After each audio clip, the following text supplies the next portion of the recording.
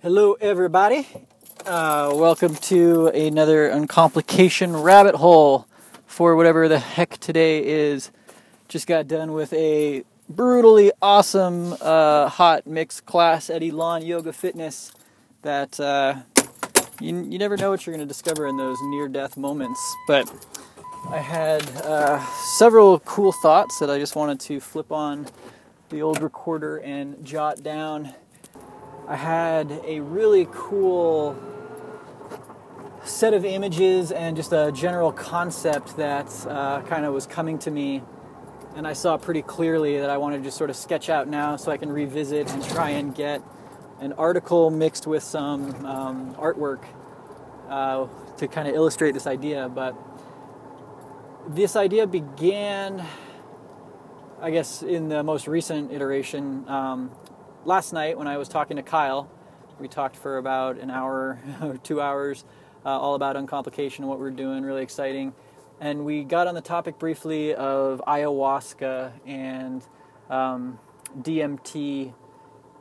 And Kyle made this comment that I totally agree with. I've experienced it so many times about with those types of substances or experiences, going into a crazy experience, this feeling of, well, I've got it together, like I've got a good thing going. Why would I want to mess with that? Why would I want to invite chaos into a world that presently I'm feeling pretty good about? I got my little worldview going. I got the little games I'm playing. I'm doing my hustle and things are going all right. Why would I want to potentially invite the unknown and the unexpected in? And I have had that exact feeling every time I've done anything big like that. And interestingly, I think that it is almost easier to go into those experiences when you are in points of your life that are chaotic, where there is a lot of rebuilding going on and there isn't a lot of definition.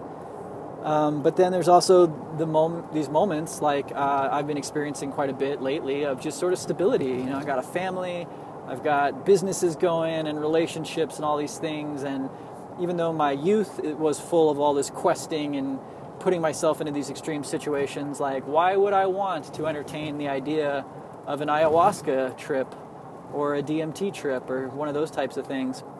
And so I had this image of how we are stackers and we go through life building these towers of different concepts that we have, and it naturally happens at different periods and for different reasons that these stacks of things that we've built up start to get unbalanced and tip over, and we have to shore them up and rebuild them and sometimes even break them down. But no matter what, we're dealing with a stack of concepts. And I had this image kind of come to me of what that stack sort of looks like for me now, and was able to sort of trace that back to even my daughter, who is 8 months old and coming into existence from just the blackness of birth, just cells dividing and then creating this embryo, and then that coming eventually into the light, and then sleeping, waking, sleeping, waking, sleeping, waking in these cycles, and then eventually, eyes open long enough that recognizing shapes and recognizing faces and recognizing this and that and myself and other people. And that kind of, to me, was this base that we're all sitting on, that we've come out of through our childhood, of just undifferentiated, unnamed, uncomplication, zing, that sort of undifferentiated ground of being, or no thing, nothing, no thing. There's no names for things, there's no concepts for things, it's just whatever it is. And it could be black, it could be white, it could be all the colors together, however you want to imagine it. You almost can't imagine it. I mean, where does a baby come out of? That's the question, and not the vagina, I know that much. But where does our consciousness come out of? What is that backdrop? And so that's sort of at this base. It's this foundation, which itself isn't even a thing. It's not, you can't really put things on it, yet we do. And the first things that we stack are this and that. the polarity of categories of black and white, of light and dark, of this and that. So I have this image of this infancy growing, being this sort of surface of just no thing, and then on top of that, these two big blocks, black and white, this and that, boom, all right, we've got that. On top of that, again, sort of this self and other, kind of coming into awareness of, I am a self, and there are these other things that aren't me, and some of those are other people. And then we get into, adolescence, and we've got things I own, and people I know, and things I like and don't like, and we start building this tower. And I think it is the human experience that in adolescence, there are many periods of that stacking falling over. When you grow up within one household and one set of experiences and one set of values, when you go out into the broader world, you come into collision with more people, with more ideas, and you find that there are other people doing different things than the hard and fast ideas and values that your own family unit might have put into you. So there comes these crisis moments where you're having to readjust. I was talking to my friend Aaron after the yoga class where this was kind of coming to me, and his image of this was sort of like Tetris, and that's totally what I'm sort of picturing here. Is you've got this stack, and all of a sudden these pieces are getting shuffled around and things are unbalanced. You have to brace it up, and some people collapse, some people break down and have those real crisis moments and have to sort of rebuild again. And so that's sort of these series of images that I'm seeing, through the adolescence and then into sort of that adulthood, where we do have these, family and business, work and responsibilities and all the things that we own and everything the culture is telling us of, like, this is what your stack should look like, this is what the world is. And in there is also these concepts of God or divinity or the bigger whatever it is, but that itself is also a concept in this stack. And so I guess if there's a point to all this conception then is that, well, there's a couple interesting things that come from it. First is that no matter who you are, what you believe, what you own, what you're doing, there's the recognition that there is this stack of thoughts, of things that we've thought about and are holding in our mind as our base, our foundation, our values. And there are different people in the world, and everyone has a different stack, although there are similarities. And there's this sort of characteristic where some people have been able to prune out a lot of the noise and a lot of the complexity, and they have very simple foundations that contain just a few core elements. And this could be anything from, the first thought I had was someone who's chosen to be homeless and just, they own their possessions on their back, and they've got night and day and dark and, or hot and cold and eating and not eating, and, just sort of this experience of life at its primal essence. And on the other extreme, you have people that are captains of industry or generals of the army or leaders of the free world or the world in general, and the giant tower of responsibility and relationships and things to keep track of and bureaucracy that elevates certain people to these dizzying heights. And what's interesting to me is that they're both resting on this same foundation of nothingness. And I mean that in the best possible way, that there is this ability, this opportunity to bring in a certain level of the unknown. Whether that's through a big experience, a crisis, your city floods and everything that you cared about that morning is now gone in the afternoon, and it wasn't your choice, but you now have to rebuild your personal value stack, right?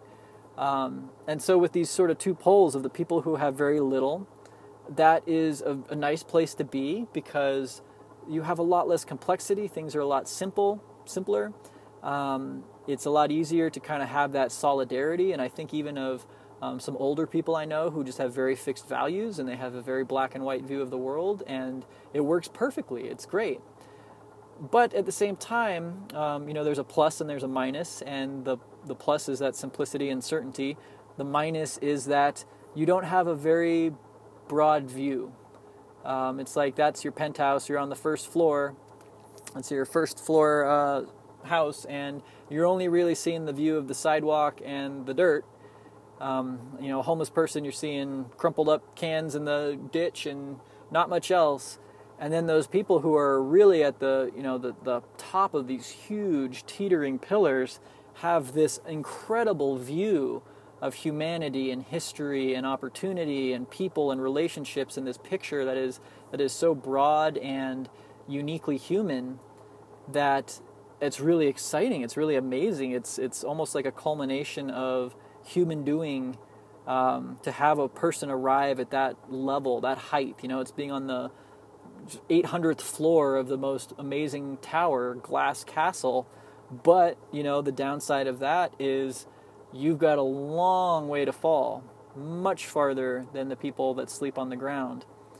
And the sort of truth to it all is that everything is lost, everything falls, and there's just these two different places, and we're all sort of somewhere in there. But I guess sort of digging out what about this is interesting to me is more just this visual that expresses to us how we really do come out of these basic concepts of this and that, of myself and the other, of what I own, what I don't own, the people I know, what I think the world is, my notion of God, my notion of the future, and all of this sort of goes between darkness and light in some strange way.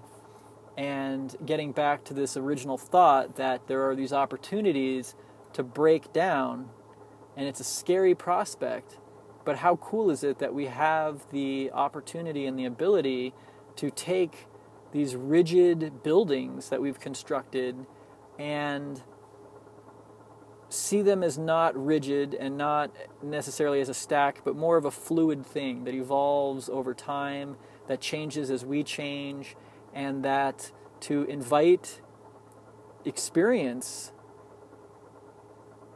creates the opportunity for different arrangements, different heights, different perspectives and emotions and experiences. And in the end, you really can't win. You can't beat the game. You can't beat the game by getting rich or getting to the top, nor can you beat the game by giving it all up, going completely minimalist and selling your house and wandering the world. No matter what, you're still in this predicament. But I think in that is also this sort of security that that's okay, that it's okay to break down, and it's great to build up. And that's what life is always doing. It's taking things, energy and matter, as they say, energy flows and matter cycles. And we're constantly going through these cycles of who we are, what our worlds contain, and our view from our tower of thoughts. So I feel like there's still some core little piece that needs to go at the end that really shores this up into okay. I mean, this always happens with these kind of thoughts. Is it's interesting, and you chase this rabbit, and you go and you go and you go, and you come up behind yourself and say boo, and you never really got anywhere. But I think the thought experiment itself is interesting, and I see some of the visuals as being very beautiful and compelling. I especially like this idea of illustrating the infant's experience from this blackness in the center from which it came. And as that blackness goes, there's almost like a sine wave in a circle around it that has now a black and a white interval. And then that fractures more into these different shapes and patterns and faces. And that kind of goes and goes and goes until eventually you get another sort of black and white interval into the white. And so you have like this black center, all of this complexity and this unfolding of consciousness, and then white on the outside of the drawing. If they say the soul is a circle, that to me is sort of a pretty good picture of what a soul might look like. And then the other part of this is just drawing, I think that's a really cool illustration, these stacks of what we've built our view of the world upon. And in seeing that and making that sort of recognizable, also recognizing that it's not as rigid as people tend to think, that there is this playfulness in it, that there is this opportunity to shake it up, put it back together, and still be a whole person, and still be able to, have a family and have your businesses and have everything. That the breakdown is more the sigh of relief and an opportunity to get back to where you were, plus or minus some level of things you don't need or something new that you hadn't considered before. So, wow, rabbit hole. That's what that is. I'm going to head home, but thank you for listening, and I can't wait to share this as a finished product on uncomplication.com. Thanks for listening.